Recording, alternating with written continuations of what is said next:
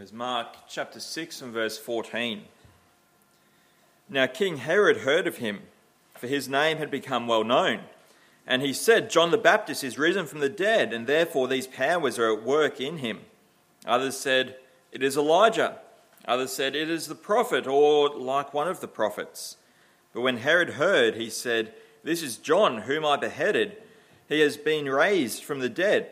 For Herod himself had sent and laid hold of John and bound him in prison for the sake of Herodias, his brother Philip's wife, for he had married her. Because John had said to Herod, it is not lawful for you to have your brother's wife.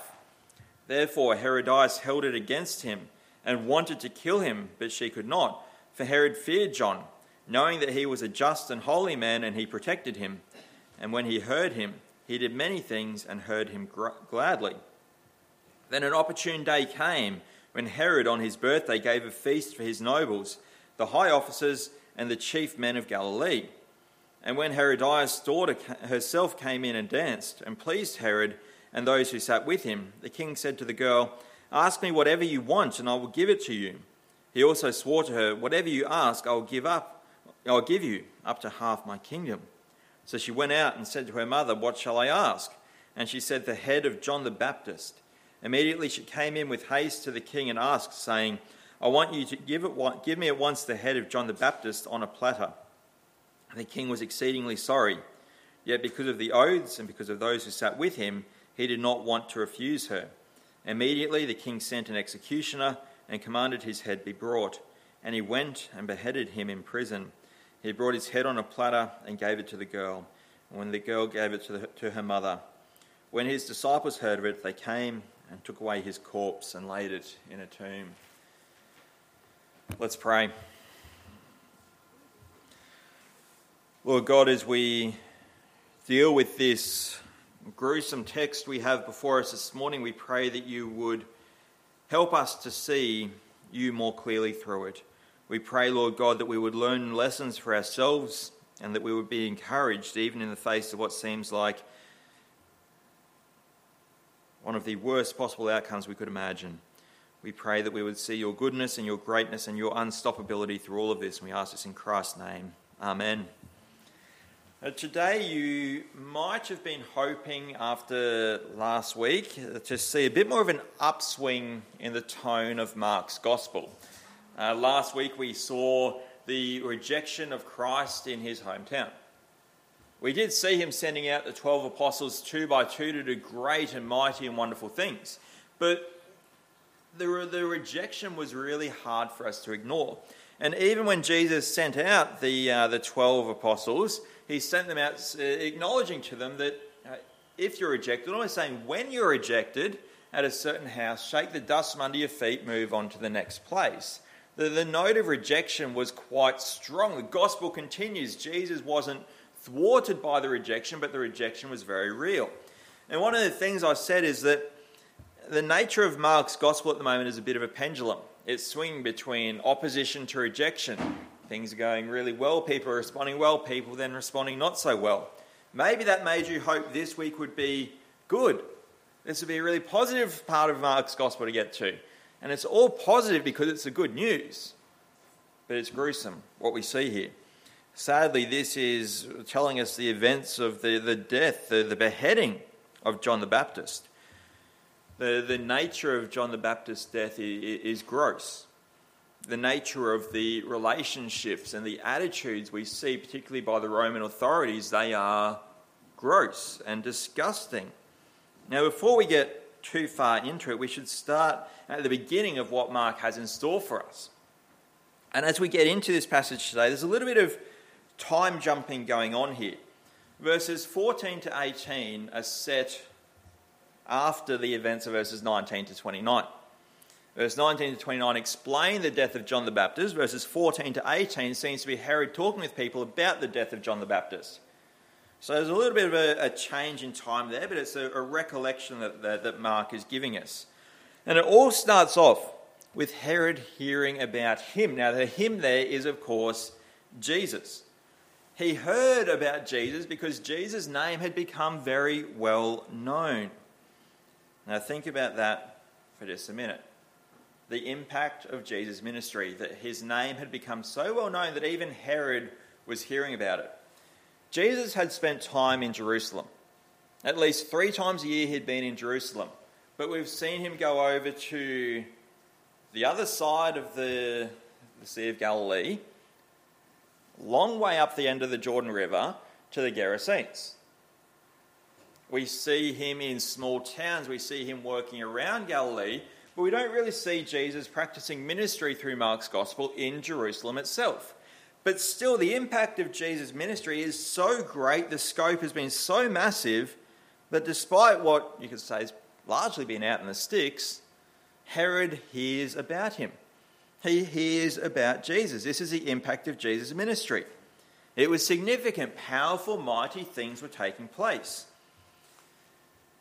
Herod heard, and Herod's response was not one of joy. Now, leaders don't like hearing about other leaders who become popular in the worldly setting, do they? But it's not just, this is a threat to my authority. Herod's response, which we read in verses 14 through to 18, it's a response of fear. It's a response of fear.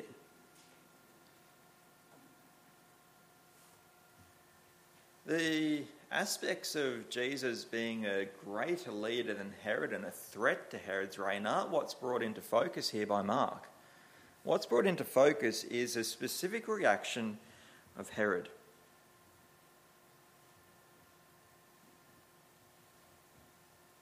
Herod wants to know who this is. Herod has an idea about who this is. Herod's idea about who this is John the Baptist, who he had beheaded. John the Baptist is risen from the dead, and because he's risen from the dead, these powers are working in him. He's out to get me. Now, the other people we see in that discussion don't really know what to make of Jesus, do they? Who is he really? Maybe there's a bit of a follow-on question from what we read at the start of Mark there. Who is this? Who is this that can do such things? And they come up with suggestions of who it is. Maybe it's Elijah. Maybe it's the prophet. Maybe it's just one of the other prophets. We don't know. There's something prophetic about this guy. We don't really know. But Herod, even though he seems to be having a discussion with people about who this is, no, he's made his mind up. This is John the Baptist back from the dead with powers working, acknowledgement of great things happening, and he's out to get him. How many books and how many movies have we read that have revolved around the theme of revenge? I believe there was even a TV show at one point in time called Revenge. I don't think it was too hard to figure out the plot of that one. I never watched any of it. Hey, we're not unfamiliar with it. And we might go, well, that's books and TVs today. Think about Greek tragedies and novels and stories that they told. Think about Odysseus and the Iliad, which is presumably written about 700 years before Christ. These guys knew all about revenge. You got Hector killing Achilles killing Hector, and the response to that, all these horrific things going on. These guys were just as familiar as us because we are all fallen human beings. They were very familiar with the idea of revenge. Herod would not be happy to think that John the Baptist is back from the dead. What do I have to do to stop this guy? It wouldn't have been a comfortable situation to be in. Now, he's wrong as to who this is. This is Jesus. But Herod thinks, no, this is John the Baptist who I killed. Now, there is some topsy-turvy stuff going on right there. But we maybe have questions. Now, we did read it, so those questions have largely been answered. But if we're just coming in here at this point of Mark's Gospel, we get to verse 18, we go, even verse 14, how did John die? He was fine the last time we heard of him. What has happened with John that now all of a sudden he's dead? And that Herod himself killed him. What has John said that has upset Herod and the royals so much that we've got to this point? Consider the nature of John and his ministry. He was admittedly a bit of a wild man, and he lived in the wilderness. Now, if anyone was going to be considered Elijah, because of both the diet, the dress, the tone. Really, we were looking at John the Baptist as that guy there. He baptized though. He was in the wilderness, he baptized, and he taught that the Lamb of God who would be revealed as Jesus was on the way. In fact, when he saw Jesus at Jesus' baptism, he said, "Behold the Lamb of God." He was there to prepare the way for the Messiah of the world. Now, maybe we think that all John did was just baptize people and that was all he did. This is circuit of baptism and only baptizing. He didn't really say anything else other than baptism. But I think John would have had a far fuller ministry than that. And many people, particularly early in Mark, tells us that many people went out to the wilderness to hear what John was saying. Now, from the way Mark puts it, you'd imagine people from all sorts of socioeconomic spectrum were going out to hear him. Although I doubt Herod was one of those people. Even though Herod himself didn't go out, though, what John taught was a message of fullness. Because John's message, just like the words of every prophet and every word of Scripture recorded for us, is for all people. It is for all people in all places. It challenges rich people, it challenges poor people. It challenges kings and it challenges paupers. It challenges royals and it challenges beggars. We all need to hear the words of God. John took the job that God had given him very seriously. And it seemed he didn't just talk about baptism all the time. He spoke about issues that people face, spiritual issues facing the people. And he included in that things that people needed to repent from. He spoke about the illegality of Herod being married to his brother's wife. Now, this is a gross relationship. This is not right. This is not proper. Herod had been sleeping with, and to make it seem good and proper, his brother Philip's wife. The messiness of the relationship is right there for us in verses 17 and 18. It's ugly. It's improper. It's illegal. It was even illegal in Roman culture where so many things were just allowed to happen. There's no way you can pretend that this is okay, but this is a guy who is given the stewardship over Israel and the surrounding areas doing this, living like this. John spoke this gospel message which reached all people, just as we should speak the gospel to reach all people. Now, this had upset Herodias. It upset her a lot. She wanted to kill John. This is Philip's wife, who is now Herod's wife. It's very confusing. She wanted to kill John the Baptist. How dare you say that about me? How dare you say that about my relationship? I'll do what I want. If you want to say something different, I'm just going to kill you. Now, Herod didn't actually want to kill John. He arrested him, and we actually read in verse 20 that he protected him. He arrested John to protect John. Interesting thing. Surely there were other things that he could have done. But this is what's happened.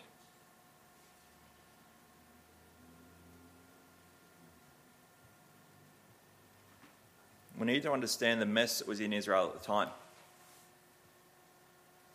It's easy for us to historically look back at laws that were often enforced by the Roman Empire, to look at the roads that lasted far longer than our roads seem to last today, to look at the infrastructure, to look at the perception of civility within the Roman Empire. But what we read here shows us the depravity and the degradation of any society that is not founded upon God's word. The Roman religion was what we call a Hellenistic religion. It just basically combined all sorts of religions from all over the place. They just renamed the Greek gods when they became more powerful than the Greeks. Basically, if you want a god for this, we'll add a god to our pantheon. We'll make it work. And these weren't real gods. They were just human concepts. And it's a pantheon of false gods who the Romans worshipped. it's only going to result in depravity. There is moral bankruptcy there. And we aren't surprised. This week we had world leaders saying that the United Nations have been morally bankrupt in regard to the conflict between Russia and Ukraine. We should not be surprised when we see nations and powers who have nothing of concern with God, who don't care about God whatsoever, demonstrating moral bankruptcy. Again, this is gross and this is disgusting, but it shouldn't be surprising when people choose to live apart from God. Other than God and his word, which is what John taught, which is what the prophets had taught, which is what Jesus really brought in the fullest way possible, where do we find a comprehensive worldview? Where do we find anywhere comprehensive that prevents this disgusting type of theft of your brother's wife? That maintains the rightness of what was once called the nucleus family? That maintains the sanctity of life? We find it nowhere other than God and his word. We don't find it anywhere else. And when worldviews, when beliefs, when practices apart from God are challenged, the response is hostile. We see last week the rejection of Jesus. He taught repentance from sin. People said, no, we don't like this, not for any reason of fault with what he's saying. We just don't like that this guy's telling us this. So we reject it. John taught repentance as all the prophets did, and he was locked up. And we're going to read about even more depravity that was about to happen to John.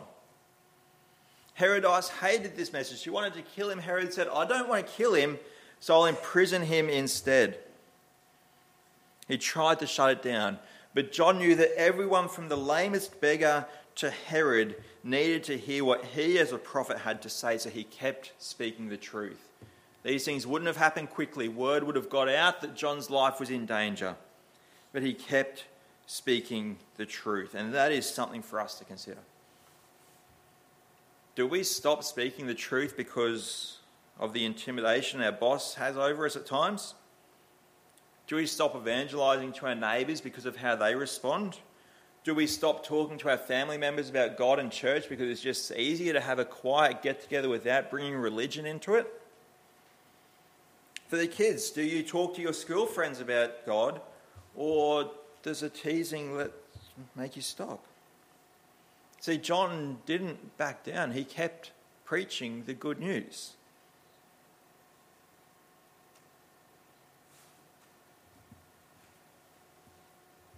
We know it cost him his life, but he kept doing it. Now, as we do look further through, particularly verses 21 through 29, I think there's a lesson there for leaders. And when I say leaders, it's sometimes easier when you hear leader from the pulpit, just think church leader. Whether you're a leader at home, whether you're a leader in church, whether you're a leader in your workplace, in your family, among your school friends, there's a lesson here for us to not be weak. See, Herodias is ultimately the one who makes the request for John's head to be put on a platter through her daughter. But Herod is responsible for the killing of John. And from verse 19 onwards, particularly 21 onwards, we see a very weak leader. We see a man who is given to lust. We see a man who lets his wife wear the pants, as it were. We see a man who is influenced in his decisions by who he makes his promises in front of.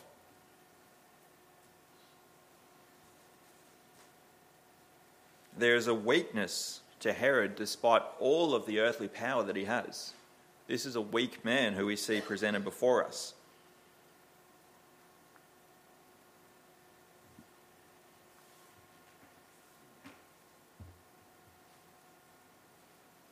Now we saw in Jeremiah chapter 3 that the people hadn't returned to God with their whole heart, had they? Verse 20 is an interesting note about Herod, where some people try and say, actually, he's a better guy than we make him out to be. He feared John, knowing that he was a just and holy man, and protected him. He protected him. That's a good thing. He recognized the justness and the holiness of John the Baptist. That's a good thing. And when he heard him, Herod himself heard John. He did many things and heard him gladly.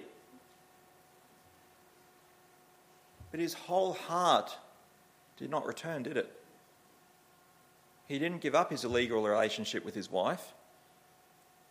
He didn't show full repentance. He did many good things, but that is different from having faith.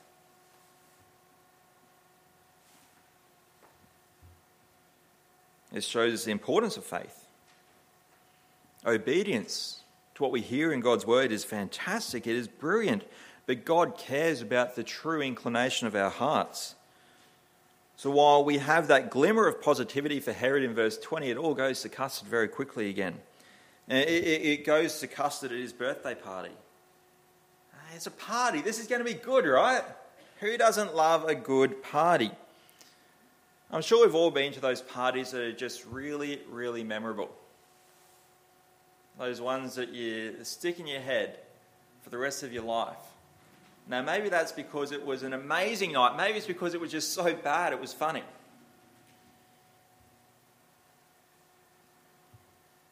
I have very vivid memories of one of my mate's 18th birthday parties.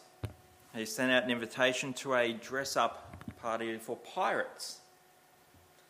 I thought it was a bit weird because he wasn't really into dress-up parties. His mum was very into that sort of thing, so I thought maybe she had a bit of influence on the planning. So I went along to this party dressed as a pirate.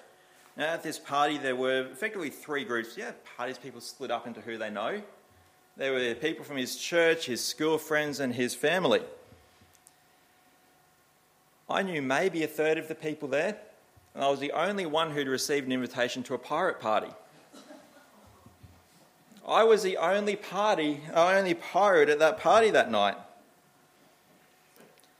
Everyone else was dressed normally.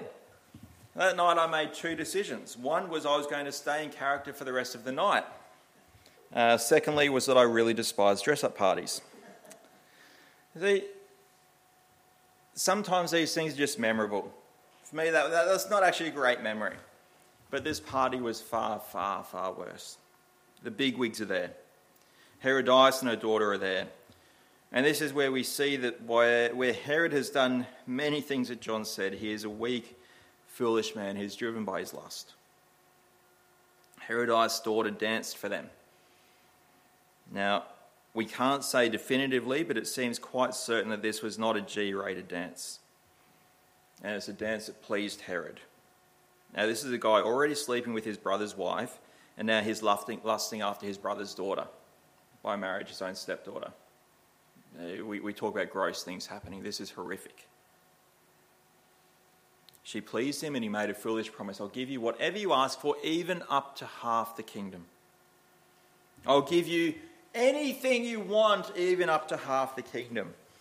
So the girl consulted her mother, and Herodias asked for the head of John the Baptist. Herod, who Mark tells us tried to protect John, now kills John. He sent the executioner because of who he'd made this promise in front of. Lust, weakness, sin doesn't lead to anything good. This man who Herod knew as a just man, as a holy man, this prophet of God, was beheaded. And his head was placed on a platter. That platter was given to this girl, and the girl gives it to her mother. This is a grisly scene. This was not a good party.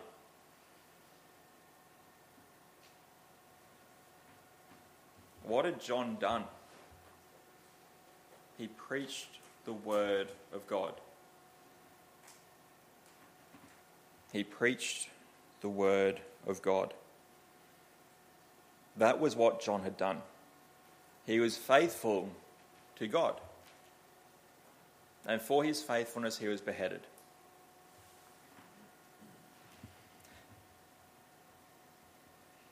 Is this what we can expect for sharing the good news? Should we expect bad things for speaking of the best news ever? Well, sadly, yes, we can expect bad things to happen when we stand for what is good and right and proper. When we stand for God, the world will oppose it. We saw last week opposition to Jesus himself. We have a truth in the gospel, the truth in the gospel that does hurt, that does call for repentance. It calls for change. It calls for submission to God, no longer letting ourselves think that we are the number one authority in our lives. It's a hard thing to hear.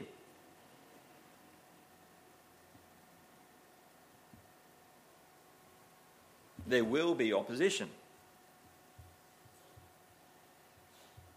But something we can learn which is encouraging is that just because John died, the good news did not stop. His disciples were still active. We read at the end there, yes, active in collecting his body.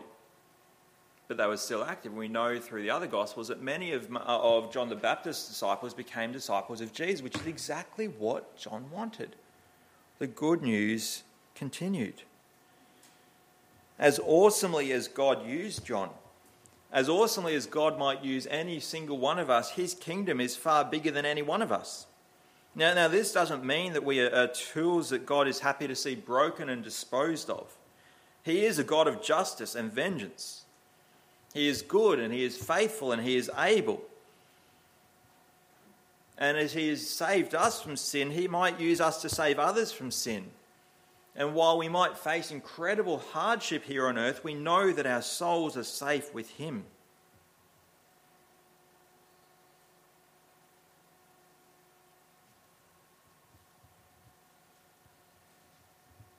Our souls are safe with him. We are promised, as Paul writes in 1 Corinthians 15, a beautiful resurrection body. No matter what happens, it can't take away the joy of those promises that God's given us. It doesn't mean that we face the hardships of life with laughter and a flippant attitude. It doesn't mean that at all. But we have confidence in God in every single circumstance. Now maybe that cost, even if it is a potential cost, seems too high. Maybe we think we're worth more than this. Maybe we're worth more than mistreatment. What have I done that I would deserve this? Or I don't want to be treated like that, so I'm not going to. People should be nicer to me because I'm a good guy. Consider Christ once more. The perfect, holy one who has crushed that you and I may go free. If he would give his life, can we really say that our lives are worth more than that? That our lives are worth more than the perfect life of Jesus, the second person of the Trinity? How could we be any less prepared to give our whole lives? Now we can and we should pray that God might protect us from paying such a heavy price.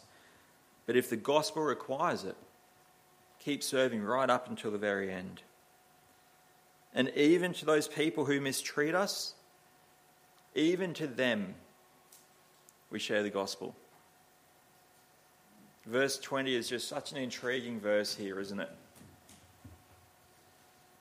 It seems that John the Baptist shared the gospel with his prisoner. With the one who had put him in prison, he shared the gospel with even him.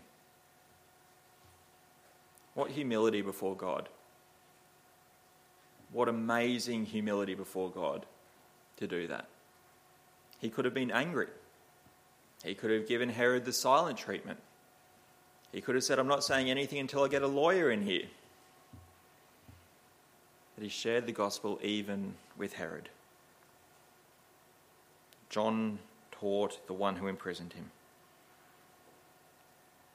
So we learn from this that we need to be ready in all situations to teach, to love, and to live out the gospel, and stand ready to give it all to the one who loves us eternally. Let's pray.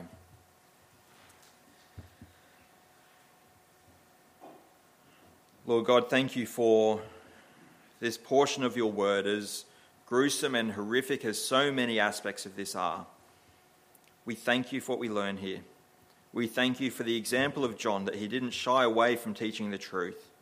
We thank you for the other gospel accounts which flesh that out for us even further. And we pray, O God, that we would have such an attitude ourselves, that we follow in the footsteps of John, but most importantly in the footsteps of Christ, willing to lay our whole life down for the sake of your kingdom, for the glory of your name, for the honour of your church. We pray this in Christ's name. Amen.